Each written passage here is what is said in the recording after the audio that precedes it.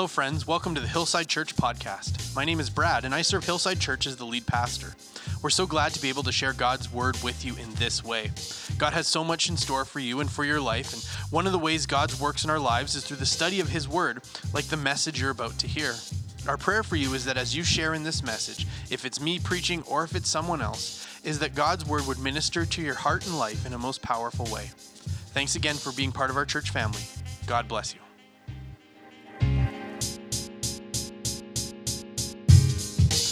Today, we're returning to our Dangerous Prayer series. Last week, we had an intermission for a wonderful family celebration service with baptisms and, like I say, everything that just made last week so special. But this week, we're back to Dangerous Prayers. Now, I need to let you know that next week, we're going to have another intermission in our Dangerous Prayers series. Next week, I won't be sharing with you. This week, Pastor Matt and Tracy and Yvonne and I are off to Whistler, British Columbia for our yearly National Pastors Convention. And so Foursquare pastors and leaders from all across Canada are gathering in Whistler, BC. Pastor Matt and Tracy actually left yesterday, and Yvonne and I are leaving this afternoon to go there. So if you could be in prayer for us while we're away. But next Sunday, I'm really excited to have part of our Hillside family, Bright. He's going to share with us, and he shared with me what's on his heart, and it's going to be a wonderful, challenging message to shape how we see the world around us. Even in his short summary, as he shared with me, well, this is what's on my heart, I thought, oh, that's really convicting in just like the little 2-sentence pitch that he gave me. And it's not heavy and it's not judgmental. It's encouraging on how we see the world, but it helped me to even stop the way that maybe I saw the way some things were going on in the world and go, oh, even that little 2-sentence thing, it gave me a lot of hope. Not that I'm trying to set him up to have this, it's going to come and be life-changing for all of us, but it's a really great word for us next week. But that's next week. This week, you're stuck with what I have to share with you today. And so we're going to be going back to look at these moments in Scripture where someone prays something or someone speaks something to God or someone cries out to God or someone makes a statement that if we were to take what they said in Scripture and apply it to our own hearts, allow it to be the cry of our hearts, allow it to shape what we think, or allow it to be what we would want our hearts to say, it would become a little dangerous. Now, not dangerous because it's bad. We're not looking at prayers of poor theology. We're not looking at prayers of blasphemy. We're not looking at dangerous prayers in the sense that they're bad. Dangerous prayers in the sense that they're good. But if we really mean them, we're opening up ourselves to the work of the Lord in our lives in ways that might make us a little uncomfortable, in ways that might make us a little uneasy, in ways that maybe we even try and shield ourselves from God working in our life. That we might say to God, God, I am your servant. I am here for you, God, whatever you want from me, except for that. God, you can have my life, except for that. And as we pray these prayers, as we pray, God, your will be done, as we pray, God, here I am, send me, it opens us up to having to trust and believe in God in ways that maybe push us out of where we're comfortable. And this week, we're going to look at the desperate words of a father trying to get his son some help. The story that leads us to this story begins in verse 4. The story that we're going to look at begins in verse 14 of Mark chapter 9. But to set some context for it, the first little bit of Mark chapter 9 is what we would call the Transfiguration. It's this moment where Jesus, along with Peter, James, and John, they're returning from a nearby mountain, and there the three disciples had seen what we would call the Transfiguration of Jesus. And it was a visual glimpse of his divine nature. That they see this moment where the divinity of Jesus is revealed for their eyes to see. And it's this incredible moment. And our story begins as they're coming down off the mountain from this incredible moment, and they walk into a scene. There's something taking place as they come down off of this incredible, beautiful moment of the transfiguration. They come down, and there's a fracas going on. There's people, and there's arguing, and people are upset, and there's a whole thing. The disciples are there. They're surrounded by a crowd, and they're arguing with some of the teachers of the law, and people are upset, and there's this whole thing that after this moment of beauty, they return to real life.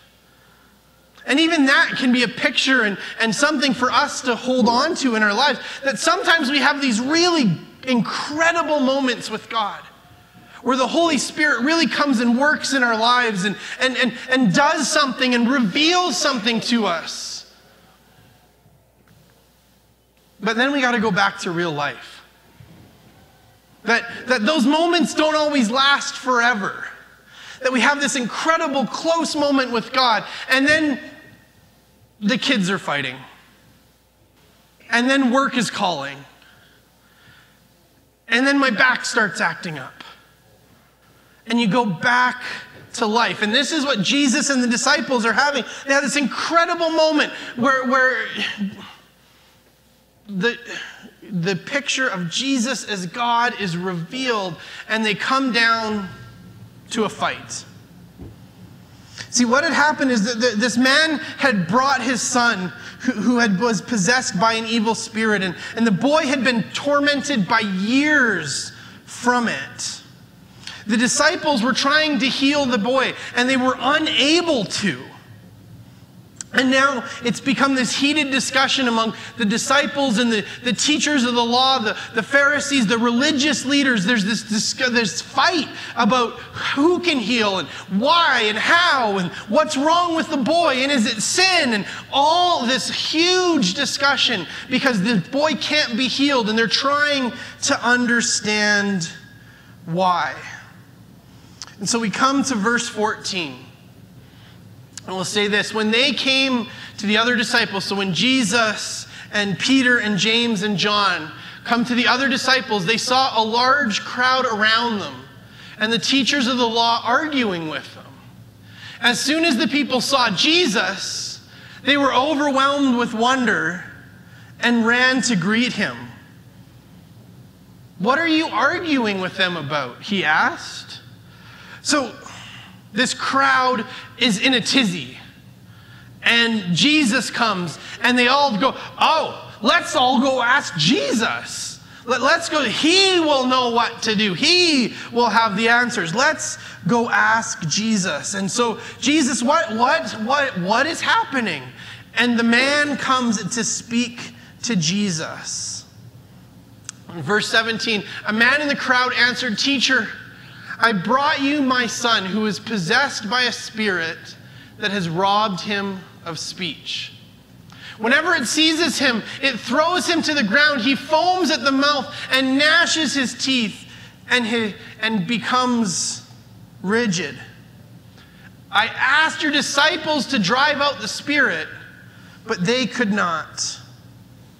Jesus answers, "You unbelieving generation, how long shall I stay with you? How long shall I put up with you? Bring the boy to me." So in verse 20 it says, so they brought him. When the spirit saw Jesus, it immediately threw the boy into a convulsion. He fell to the ground and rolled around, foaming at the mouth. Jesus asked the boy's father, "How long has he been like this?" "From childhood," he answered. "It has often thrown him into a fire or water to kill him. But if you can do anything, take pity on us and help us." When asked more about his son's condition, the father does his best to answer, to say, "This is what this looks like." And then he says, "But if you can do anything, take pity on us and help us. I want to highlight one word for you here. One word that speaks so much about this man, his situation, his heart, his frustration, his fear, his worry, all of the things. The word if. The Father says to Jesus, if you can do anything, help us. This man is at a loss for what's going on.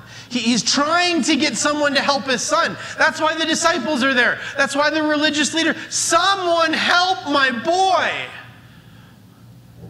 And nobody's able to do anything. And so Jesus comes and the man says to Jesus, well, if you could do something, if you could help us, please, could you? And he comes to Jesus unsure of what even Jesus can do. Everybody's tried, and nobody's been able to do anything. And with that one sentence, we see this mix of discouragement and fear and worry, but also a weak kind of hope. Maybe you could do something. And Jesus, and he sees Jesus, and if you can help me. But then Jesus offers this long-suffering dad hope better than if. When he says, if you can, said Jesus, everything is possible for the one who believes. Jesus answers the man, everything is possible. There is no if. When we come to Jesus, there is no, well, I don't know if this is too much for Jesus. When we come to Jesus, there is no, well, this might be beyond his pay grade. When we come to Jesus, there is no if. Everything is possible for those who believe. And then we come to our dangerous prayer for us today. As the father immediately responds, it says, immediately the boy's father exclaimed, I do believe. Help me overcome my unbelief. I do believe, but help me to overcome my unbelief. What the man says here sounds like it doesn't make any sense. It's self-contradictory. I believe and I don't believe at the same time. He claims to believe but also confesses unbelief. It can take a while to unpack and understand what it is that the heart is trying to express here. I do believe, help me overcome my unbelief. I know I'm supposed to believe. And of course, I do believe that you could. But right now, I'm struggling to understand. I know I'm supposed to believe. But right now, it's really hard to see it. I get it. I just don't get it. The father's acknowledgement of his own weak faith and desperate plea for help is an important lesson for us today. For many of us, we can struggle with our belief and our trust. And we can gain so much from this lesson by turning to the Lord with prayers asking God to help us in our faith, in our moments of struggle. See, one of the things that can happen in our lives that can actually cause us real problems is when we know what probably the right answer to the question is, even before it's asked. But the right answer doesn't mean that it lines up with our lives, with our experience, with our hearts. The father knew that the right thing, the right answer for him was to believe. He knew that he was supposed to believe. That in that moment, the right answer is, well, I believe. Jesus, I believe you can do anything. That's the right answer to the question. But in this moment, it's hard for me to wrap my head around it. It's hard for me to, I know objectively you can, but in my life, in this moment, can you? The Father knew the right answer. We can all too often in our faith learn what the right answers are. The right things to say. The right expressions. The right things that we're supposed to say to each other. The things that we're supposed to say that we're feeling. It's like how we all ask others, strangers, people that we just pass by, hey, how are you? That I do that at the dog park. Is we'll be taking our dog for a walk, and we'll be walking this way, and somebody will be walking this way. And as they pass by, they'll be like, hey, how are you? Or I'll say, hey, how are you? But we don't even break our stride. We just keep right on walking. Because if someone says to you that you don't know, that you don't actually want, you say, hey, how are you? There's a correct answer to that question. Good, how are you? And we just keep going. Good.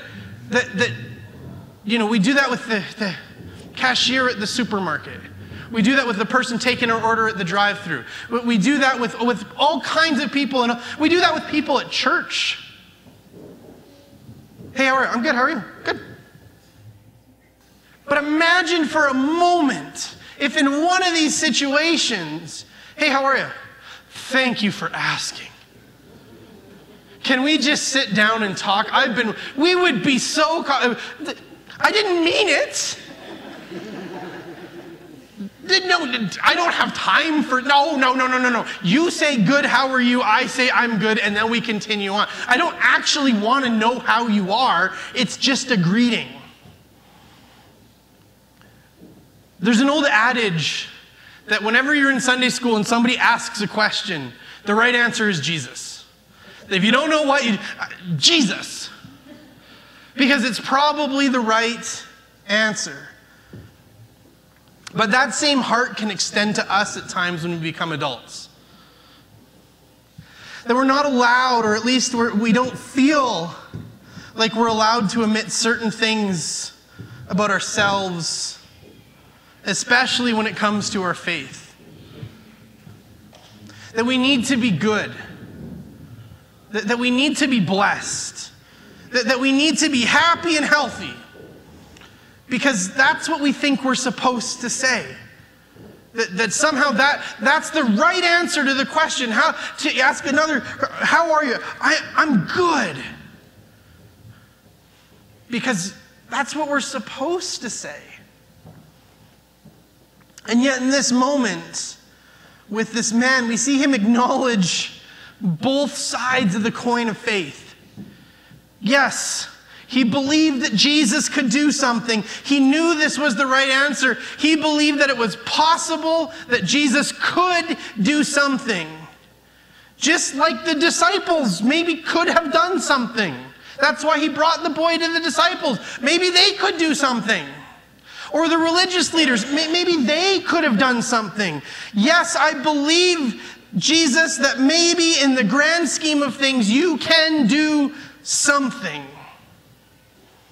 But yet in his heart, he knew that despite the objective truth of the answer, that Jesus could do something, there was more going on in his heart and in his life. And while he knew he was supposed to believe, he needed help with his lack of faith. He knew that Jesus could.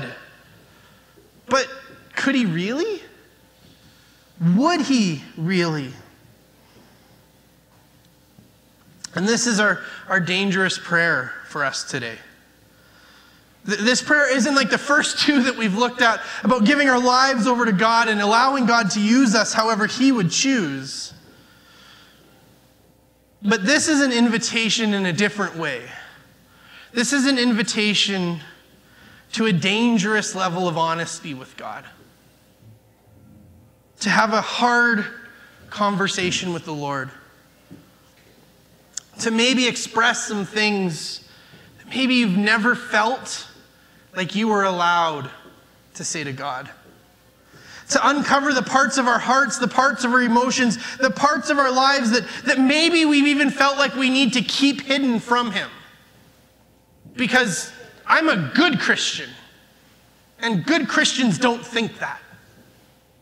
Good Christians don't feel like that. I want to be a good Christian, and so I'm not going to allow that to be known by God. I'm going to keep a lid on that one. God, I know I'm supposed to believe, but would you help my unbelief? God, I know that I'm loved by you, but yet I feel so distant from you. Jesus, I know you are my provider, but I'm so worried about the future. Jesus, I know you care about me, but it's so hard to see your hand, see you in my life. Jesus, I know you have plans for me, but right now, my life just feels meaningless.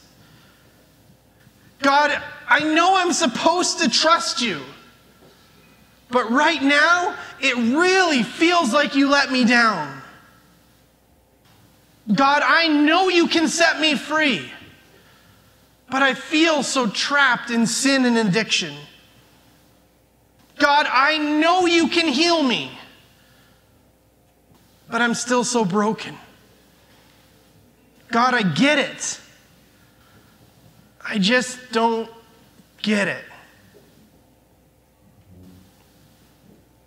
When things in our life become tough, it can be tempting to just stop praying altogether. God feels distant, or we worry that God has abandoned us. Or maybe we figure at any rate, God is maybe sick and tired of the same prayer. I've prayed for this so many times. God must be tired of hearing it. Or we feel like we can never admit this to God because it's not what we're supposed to say.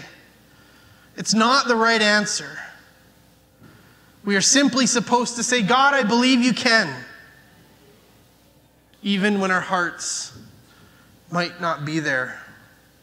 Jesus spoke about this when he quoted Isaiah. He said this, "These people honor me with their lips, but their hearts are far from me."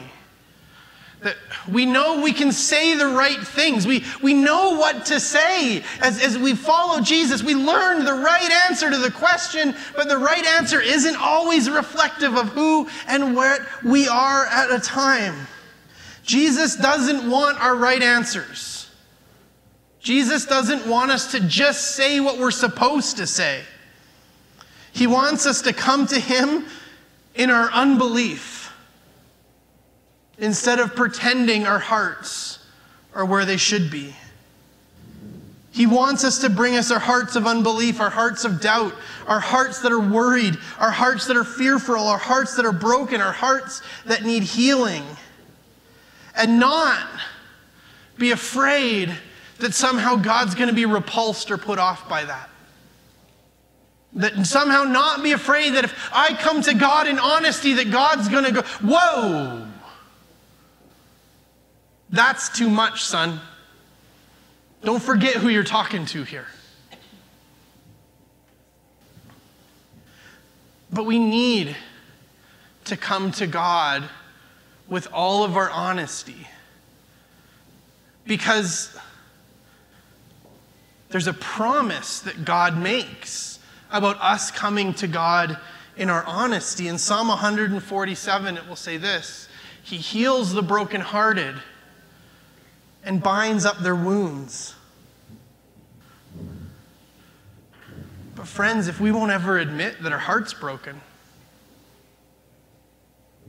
we'll just, no, I'm good. I'm good. I don't need healing. I'm good. Everything's good. Don't worry about me. I'm good. I got this.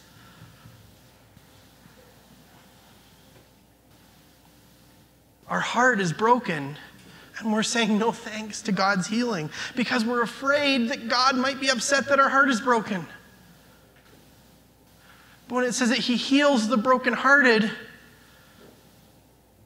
he wants our broken heart because he wants to heal us. If we won't ever admit that we're afraid, if we won't ever admit that we're frustrated, angry, or lost, then how is God going to heal something we won't admit is broken? The Father needed to bring his Son to Jesus so that Jesus could set his Son free. Jesus was the one who had the answer to the question of how to heal his son. And if you want to read the resolution of the story, is that Jesus drives out the demon and the boy is saved, demonstrating once more the power of God in the face of all things. But this isn't just a story about the healing of a demon-possessed boy. It's a story about the Father and his honesty. God, I believe. Help my unbelief. God, I get it. I just don't get it. See, he had to bring his son to Jesus for resolution, but he had to open himself up to God as well for resolution. See, he wasn't going to find the resolution in his life just sitting and stewing and not admitting to anything. No amount of self-reflection or self-work or self-care was going to deal with the unbelief in his life. On his own, trying to work through it, trying to figure it out. And if you remember back to where we started, we even see that there's a crowd of people trying to help him. The disciples, the religious leaders, all trying to help him. Even living his struggle out in community wasn't going to be enough to deal with everything that was going on in his life. But it was only when he was able to be dangerously honest and come to Jesus in his struggle, demonstrating once more that the love of God in the face of our human frailty, and in love and grace, Jesus meets him. And so today, the dangerous prayer that I believe God is inviting us to pray is to come to God with all honesty. To willfully and honestly uncover the parts of our hearts that we have done our best to hide from God. To say the things that maybe we've been afraid to say the things that maybe we've been always scared to say. To pray a prayer of honesty that will open the door to Jesus coming and healing us and working in our lives and helping us to get it. That man left with his unbelief helped. There was no more question in his mind about whether or not Jesus could. There was no more if. Because he opened himself up and invited Jesus to come and work. And he left with no more question about if Jesus could help. He left with a testimony of, look at what Jesus did in my life. And friends, that's what Jesus wants to do in each one of our lives. To take away our ifs and replace it with a testimony of what God has done. Let's pray together. Lord Jesus, we know that there are areas in our lives that maybe we haven't always been able to be fully open with. And God, in our heart of hearts, we know that you know that there are those areas. We don't trick you. We can't fool you. You know our hearts better than we know our hearts. You know our souls better than we know our souls. But God, there are places, there are times, there are moments in our lives where we, for one reason or another, can just be unwilling to come to you. Maybe we're afraid. Maybe we're ashamed. Maybe we're worried. But God, I want to pray for each one of us today that as we can struggle with these moments in our lives, struggle from these places in our lives of God, I believe, help my unbelief. God, I get it, but I just don't get it. God, would you help us? First, God, I want to pray that in each one of these areas, God, just as this son saw breakthrough, or this father saw breakthrough in the life of his son, God, may we see breakthrough in our own lives.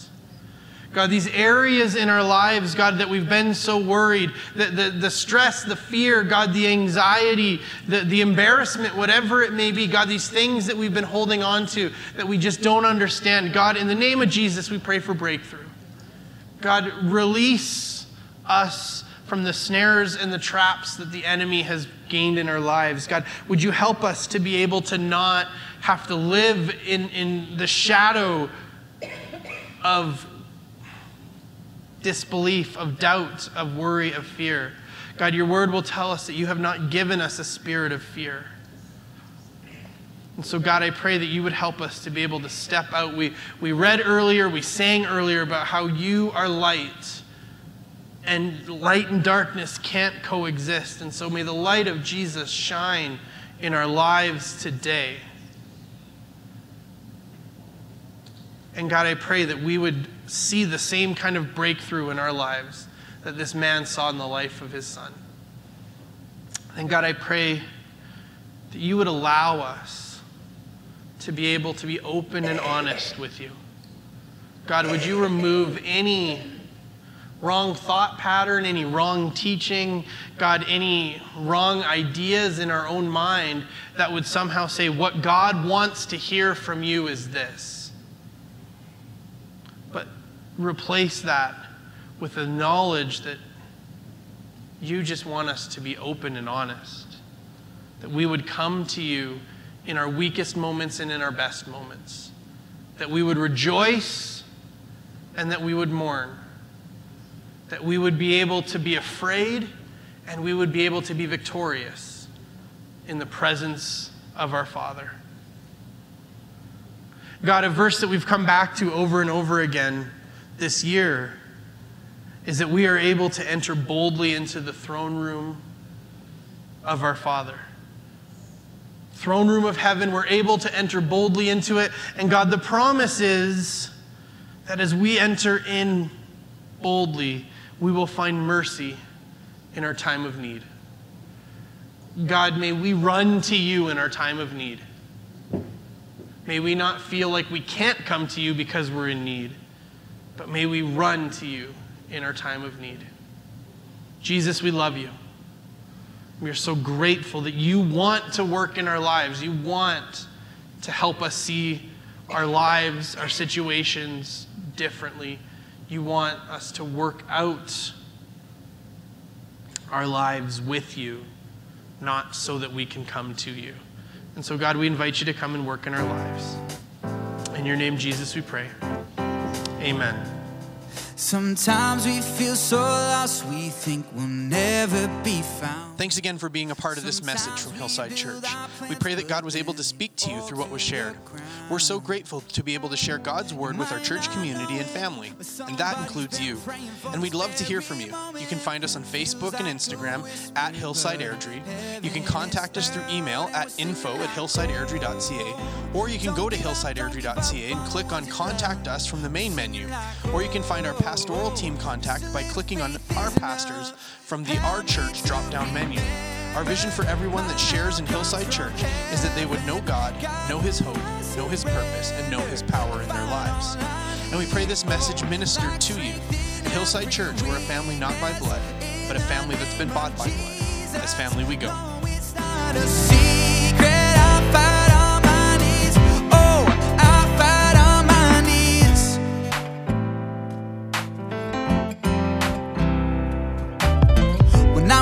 I was running like a prodigal. My mama praying every night that God would save my soul. Even in the dark, you never ever let me